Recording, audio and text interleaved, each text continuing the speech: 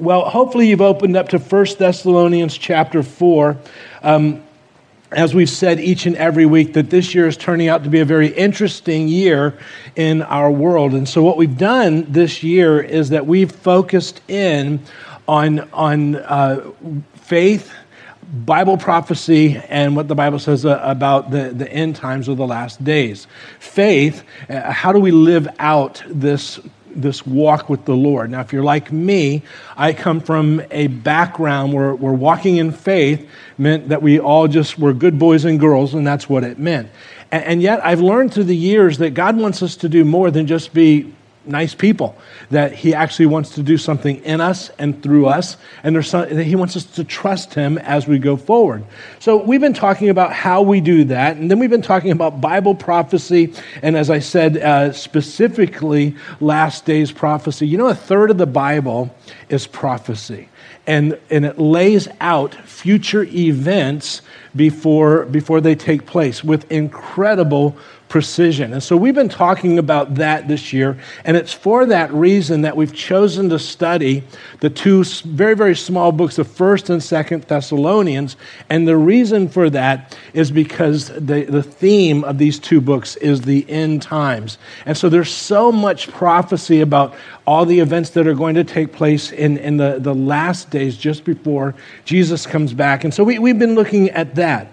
And so as we get into this today, there's one thing I want to say. If you've been around Calvary for any length of time, I'm going to say some things that you've heard before.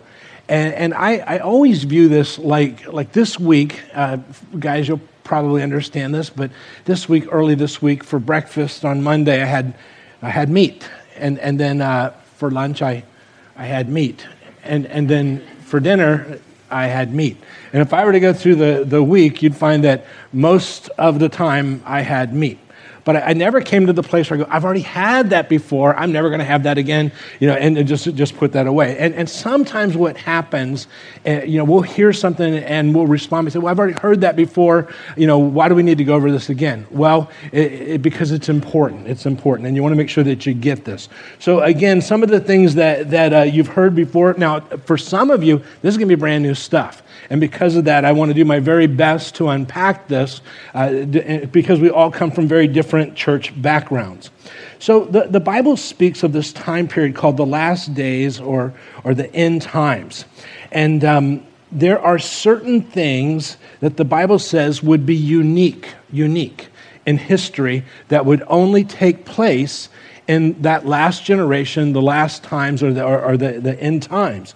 So over the course of the next couple of weeks, as Paul walks through end times prophecy, I'm going to highlight some of those things that the Bible says this will only take place in that final generation. You're going to see some very interesting things as we go. And so this is going to build each week, but this week I'm going to kind of just unpack some things. So the end times, the Bible teaches, will begin with an event. And this is throughout the Old Testament. We see it in the New Testament, and each week I'm going to highlight some of the places where it says this. But I want you to write this down, that one of the events that the Bible speaks about throughout is that Israel will become a nation again. Israel will become a nation again. Now, you've heard me say many, many times that Israel is the only nation on the planet in the history of the world that existed as a nation, and in 70 AD ceased to exist as a nation. God's people, Israel, moved out, and it wasn't until 1948, almost 2,000 years later, just as the Bible said, that Israel became a nation again. So there on your outline, I'm going to give you just two quick verses there from Ezekiel. And also you can read Ezekiel 36 and 37. It's 2 chapters of God bringing Israel back into its homeland in the last days. But there in your outline it says, "Thus says the Lord God, behold, I will take the sons of Israel from among the nations." And you want to underline the word nations. Other places it will say from the four corners of the earth, where they have gone, "and I will gather them from every side and bring them back into their own land." And again, it's the only nation that existed as a nation. 2,000 years it does not, and then comes back in just as the Bible said. Now, once they are in their homeland, you go one more chapter over, there's another verse there in Ezekiel 38. it says now, God says, you will come up against, and you want to underline, my people Israel, like a cloud to cover the land, and it will come about in the last days, you want to underline that I shall bring you against my land. And so Ezekiel 36, 37, 38, 39 deal with the last days, God bringing Israel back into its homeland. Fascinating read. I encourage you to read that. But that begins the last days. Now, I had you underline a couple of things in that verse I just want to highlight very quickly. First of all, we underline last days, so the time period is the last days. We'd say that final generation. We notice that he says, my people Israel, and that's important because in the last days, when God brings his nation back into their homeland, they are still God's people. I went to a seminary that taught what was called replacement theology that said that God is done with the Jewish people. And that's not true. In the last days, when God brings them back, they're still his people. So that's going to be important for our study and our understanding of end times. But then I also want you to notice that we underline where it says, my land, my land. Now, that's very interesting to me because God says they're my people and it's my land and it's my people Israel. Once Israel was kicked out of their homeland in 70 AD, the homeland of Israel was renamed after the ancient enemies of Israel. So how many of you have ever heard it called Palestine? So Palestine is the same word as Philistine. Goliath was a Philistine, and so Philistine, Palestine. Same word, just a different language. And that was given as an insult, kind of like a poke in the face to God. So you want to make sure that you refer to it as Israel because God calls it the nation of Israel. So that would be like the big picture event that's going to take place on the earth, in the world, that hadn't happened in 2,000 years. But then there's some things that would take place in the church that would only occur in that final generation. Now, some of this, I know if you've been around, you've certainly heard this before, but Peter is speaking there in your outline, and Peter says, know this first of all. Now, when Peter says, know this first of all, that's his way of saying, this is really important. You need to know this. This is a very high priority thing. Don't miss it. Know this, first of all, that in the last days, and you want to underline last days, mockers will come with their mocking, following after their own lusts, and saying, here's how they're mocking, where is the promise of his coming? For ever since the fathers fell asleep, all continues just as it was from the beginning of creation. Now, when they maintain this, and I want you to underline, it escapes their notice that by the word of God, and you want to underline that, the heavens existed long ago, and the earth was formed out of water and by water. So the first thing I want you to notice is it says, in the last days. Peter says this is going to be in the last days. Some unique things are going to happen. And one of the things that we see is that he says in the last days, mockers will come mocking. Where is the promise of his coming? Now, if you've been around, you've heard me say this before, that those who are mocking the whole teaching of Jesus coming back, those aren't people outside the church. They're not Muslims because Muslims don't know and they don't care. They're not Buddhists because Buddhists don't know and they don't care. The only people who would be mocking the whole teaching of Jesus coming back would be people who are sitting in church pews all around the world today. And the truth is, when you begin to talk about Jesus coming back, it's not the world that mocks you. It's other people who profess to be believers, and they mock you. You and I live in the only generation where in church history, where people who profess to be believers mock those who talk end times prophecy. Now, there's something else in this little passage that is very fascinating. It says there, it goes in, if you get down to verse 5 in that little passage, it says, now when they maintain this, they're mocking this whole idea of Jesus coming back.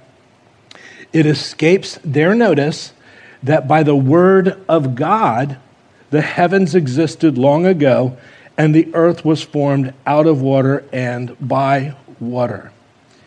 In the last days, Peter says, it will escape their notice that it all came into existence by the word of God. It all came into existence by the word of God. In the last days, these people who would be in church, they would no longer believe that it came into existence by the word of God. It escapes their notice. They have embraced a whole nother process by which it all came into existence. What would that process be? Evolution. It would be evolution. Do you know that you and I live in the only generation in church history in 2,000 years where people go to church each and every week and it escapes their notice that it all came into existence by the word of God? If you're here today and you profess to be a Christian, but you believe that it came into existence through some other process, evolution, you are the fulfillment of that prophecy, and that's not a good thing. That's not a good thing. And yet that has only happened in this generation. That would be something very unique in this generation. Do you find that at least a little bit interesting today? So as we get into this, and this week and the next 2 weeks as we unpack this, there's a couple of things that you need to be aware of. And we can't develop them all, but I want you to be at least aware. There are 3 events that we're going to talk about. The first one is called the rapture of the church. Now, the rapture of the church is where Jesus comes for his saints.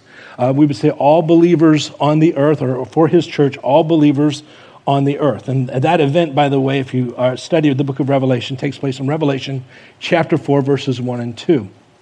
But Jesus talked about this at the Last Supper in John's Gospel. And in John 14, he says this. He says, "Do not let your heart be troubled. Believe in God. Believe also in me. In my Father's house, there are many dwelling places." And he says, if this were not so, I would have told you. For I go to prepare a place for you. And if I go and prepare a place for you, I will come again. You want to underline this. I will come again and receive you to myself, that where I am, there you may be also. Now, in this event, this is not Jesus coming back to the earth. This is Jesus coming to receive us to go be where he is. He's gone to prepare a place for us. There's many dwelling places, and so he will receive us to him. This event is talked about throughout the Bible. It's talked about in the Old Testament. It was spoken of in Isaiah. And there in your outline, Isaiah said it like this. It says, "Come, my people." And again, this is the rapture is just for those who've placed their trust in Jesus, they're believers. "Come, my people, enter into your rooms," and underline that, "and close your doors behind you. Hide for a little while until," and I've underlined this, "the indignation runs its course.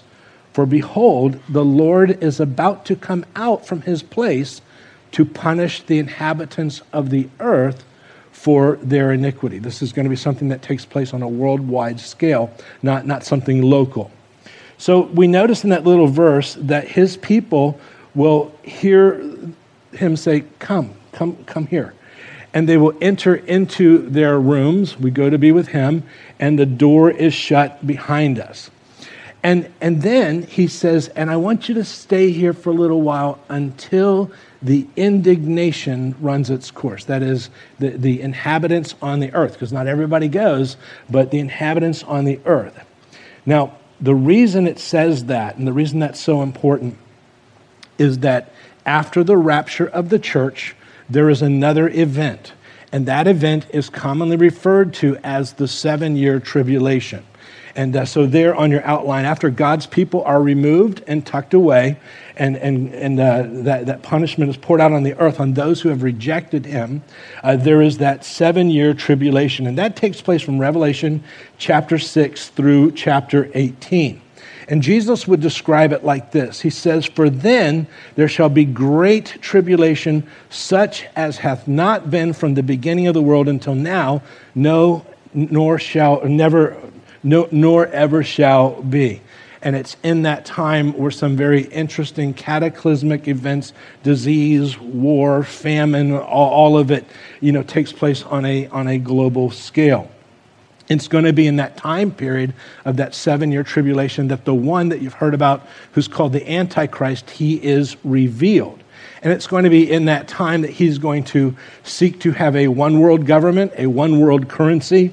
And notice it says there in your outline, in that time period, it says, no one will be able to buy or sell except the one who has the mark. And we talk about that more in our Revelation series. I find it interesting that here in this generation, this past few months, there's been this virus going around. One of the ideas that's been floated, it says there they can't buy or sell unless they receive the mark. One of the ideas that's been floated is that everyone has to get a vaccination, we might say mark, and then they're going to get a card. And they won't be able to buy or sell unless they have that vaccination. How many of you have seen that actually proposed? Yes, it's actually been proposed. Now, that's not the mark of the beast. But what it is, and that's a story for another day, but what it is those events are becoming closer and closer together, or closer and closer to where we are right now. Now, after that 7-year tribulation, you have the rapture of the church goes to be with Jesus, we go to be with him. 7-year tribulation, and then after that, there is what is called the second coming. The second coming and the rapture are very, very different. There in your outline, the second coming is where Jesus comes back with his church to the earth.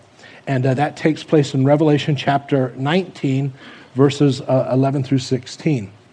Now, we talked about this a little bit a couple of weeks ago in 1 Thessalonians chapter 3, and it closed the chapter by saying, so that he might establish your hearts without blame and holiness before our God and Father at the coming of our Lord Jesus with, and you want to underline that word, with all of his saints.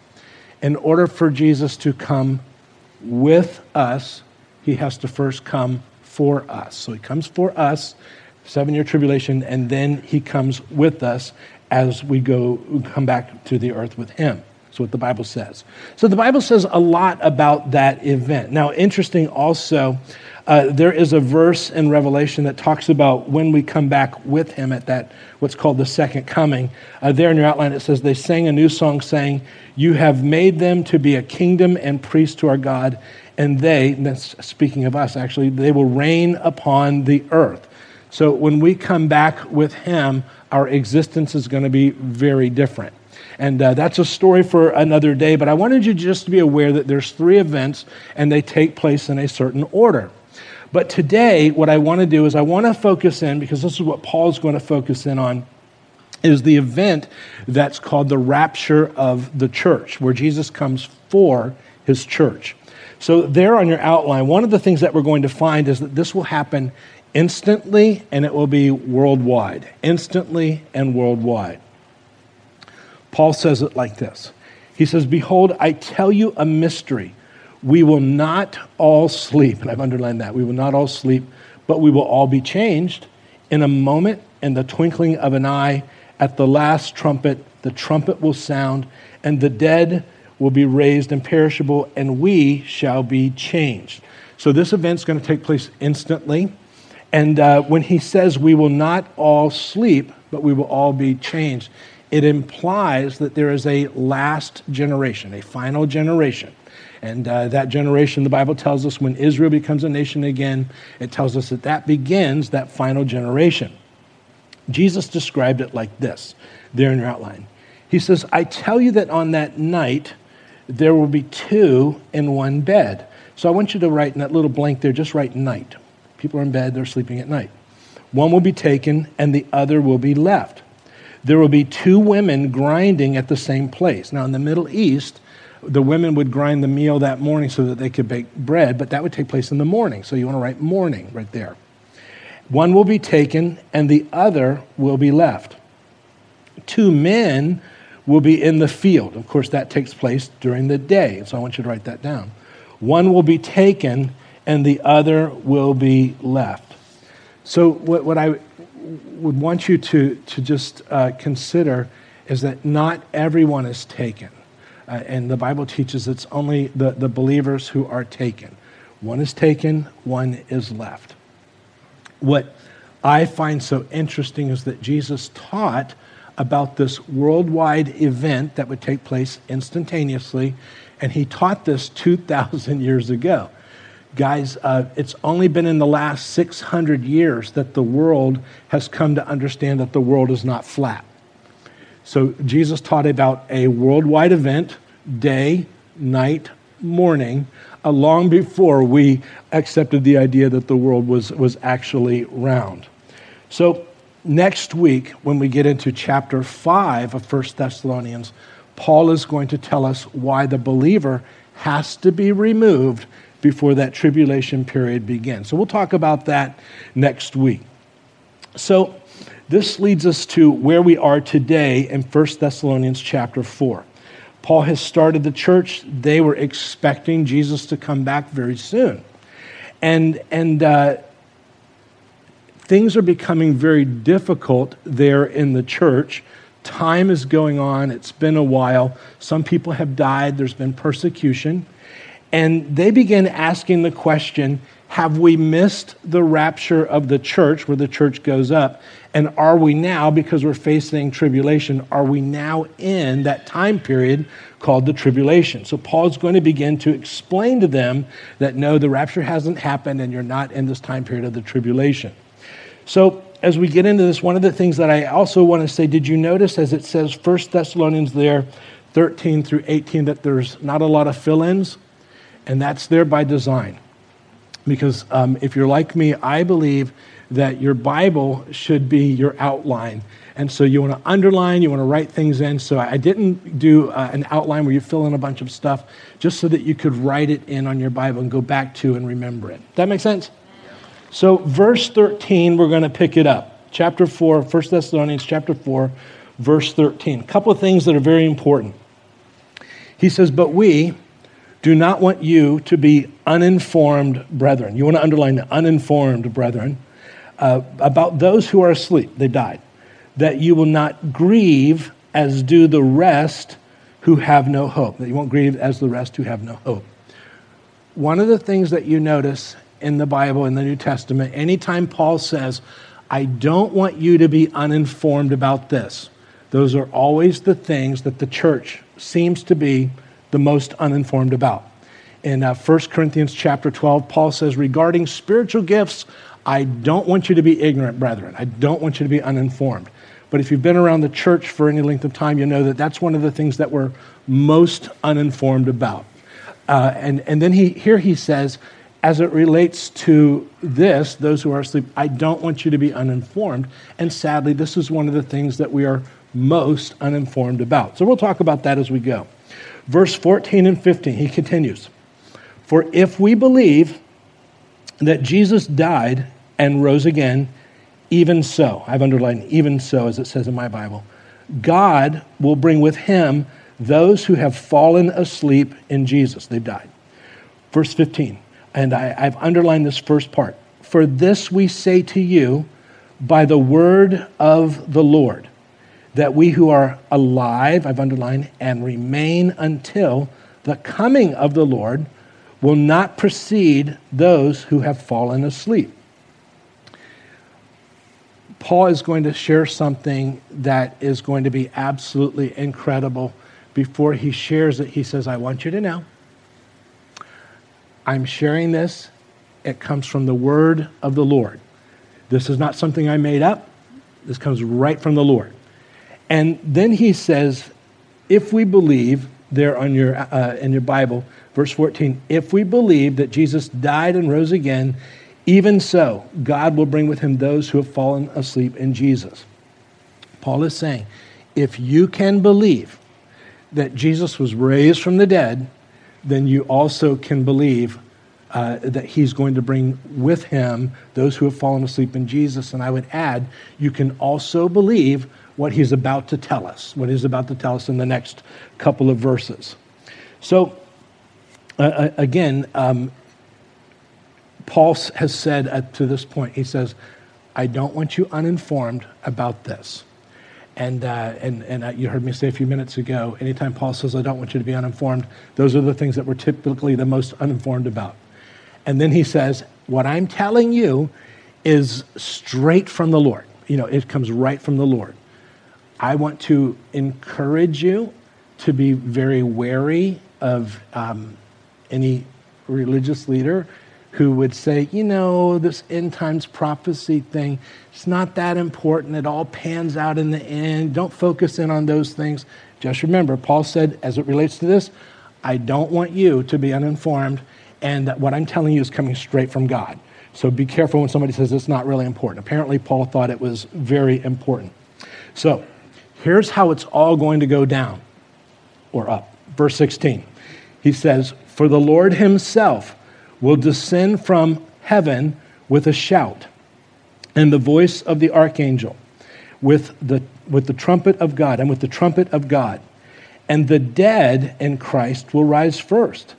Then we who are alive and remain will be caught up, and I've underlined the word caught up, together with them in the clouds to meet the Lord in the air. We go to meet him. This is not where he comes back to the earth. And so we shall always be with the Lord. So those of us who are alive and remain, that implies that there's going to be a final generation. There's going to be a final generation. Some are going to be alive and some have passed on and they're with the Lord. But in this here, we go to be with him. Do you remember when we opened up on the front of your outline, we read from John, and Jesus said, do not let your heart be troubled. Believe in God, believe also in me. In my Father's house there are many dwelling places. If it were not so, I would have told you, for I go to prepare a place for you. And if I go and prepare a place for you, I will come again and receive you to myself, so that where I am in heaven, you may be also. So this event's where we meet him in the air.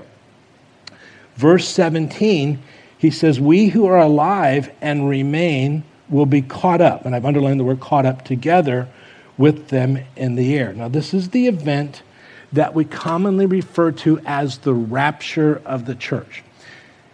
If you came from a church background or seminary background like I did, one of the things that they'd say, you people talk about the rapture of the church. I can't find the word rapture anywhere in my Bible. I've read the Bible. I can't find the word rapture anywhere in my Bible. Well, on the one hand, that's true, but on the other hand, that's very false. And so let me just share with you how this works. There in verse 17, there in your outline, he says, then we who are alive and remain will be caught up. Now, the Greek word there is harpazo, but the Latin word there, rapimur, I'm probably mispronouncing that, is the Latin word there. Together with them in the clouds to meet the Lord in the air, and so we should always be with the Lord. In the 300s AD, there was a man named Jerome. Jerome was commissioned by the Catholic Church to translate the Bible into Latin. The reason they wanted to translate the Bible into Latin is that Latin is considered a dead language. What that means by being a dead language, it means it doesn't change. It means the same thing now as it meant 2,000 years ago. If you have the King James Version Bible and you go to, say, Matthew 18, Jesus says, suffer the little children to come to me. And we read that and go, what does that mean? Suffer the little children to come to me? Well, in English, our meanings of word changes over time. And so they put it into Latin because it didn't change. So the Latin translation of the Bible became the official translation of the Bible for over 1,000 years. So you could only get the Bible, in church in Latin. So the word rapture does not appear in the English, but it comes from the Latin word, which is right there, which was the only word, the only Bible for 1,000 years. So out of that, you'll hear people say raptus or rapier, but that's where that comes from. But that means to be caught up. So it says rapimir, it means rapture in English. It just means to be caught up. Does that make sense, or did I totally confuse you? Okay. So that's where that word comes from. So yes, it's not in your English Bible, but it's in the only Bible that we had for over 1,000 years, and it's right there. Now, Paul realizes how incredible this teaching is, and so he finishes there in verse 18, and in verse 18 he says, therefore, based upon everything I've just told you, comfort one another with these words. So the teaching of the rapture, and you want to write this down, was given to be a comfort. It wasn't given to freak us out. It was given to be a comfort. And I put the word comfort there in your outline. You can translate it to console, encourage, strengthen, consolation, comfort. It's a comfort, guys, because when this happens, the next event is the tribulation. And it's a comfort because you're removed before that takes place. And let me just tell you, ask you if, how do I say this? How many of you have ever heard somebody say that they believe that the rapture of the church comes at the end of that tribulation period? Okay. Now, how many of you have ever heard that the rapture of the church comes midway through that time period of the tribulation? Okay, so a couple of things. And next week, Paul's going to go through why the church has to be removed. So it's given to be a comfort. So if I say to you, guys, the tribulation is going to begin. And as believers, you're going to go through that tribulation. Pestilence, death, doom, destruction, war, disease, beheadings, famine, all of that. But take courage, because at the end of that time, if you survive, Jesus then takes you to heaven. Are you comforted by that? So let's try this. As Christians, you're going to go through the first half of the tribulation. Now there's doom, death, destruction, famine, disease, beheadings, boils, stinging. You wish you would die, but you can't die. And but the good news is halfway through that, Jesus is going to show up and take you to heaven. Does that comfort you? That's where you say no. Now, it is better than the whole 7 years. I think we can agree on that. But if I were to say to you that, guys, there is a tribulation coming, and Jesus has promised that before that takes place, he's going to come to you and he's going to remove you so that you will be with him and you miss that punishment that comes on the earth. Are you comforted by that? Absolutely, absolutely. It's a comfort. So it's interesting to me as we close this today. By the way, did you at least find this interesting today? So hear what I'm saying here as we wrap up. Paul says, as it relates to this, if you're a believer, he says, I don't want you uninformed about this. Don't be uninformed about this. And then he says, everything that I'm telling you, I want you to know, this comes straight from the Lord, and I don't want you uninformed. And then he ends up by saying, and everything I've told you is to be a comfort to you. Isn't it interesting that you and I live in a generation and church world where although Paul says, I don't want you uninformed about this, what I'm telling you comes straight from the Lord, and it's to be a comfort. This is the one thing that we almost never talk about in church. Do you find that interesting? And so for that reason here at Calvary, we do that. Over the course of the next couple of weeks, we're going to explore this a little bit more. We're going to talk about some things the Bible says about that final generation. I think you're going to find it very interesting. But what I would want to say just as we close today is that if you're here and you've never placed your trust, you don't have a relationship with Jesus, I can tell you with absolute certainty that we are very near these things taking place, and you'll see it over the course of the next couple of weeks. This is the time for you to make sure that you are in relationship with Jesus.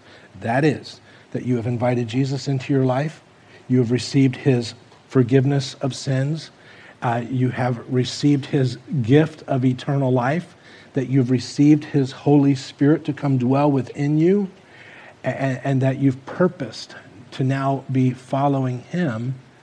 And as I close today, you can do that.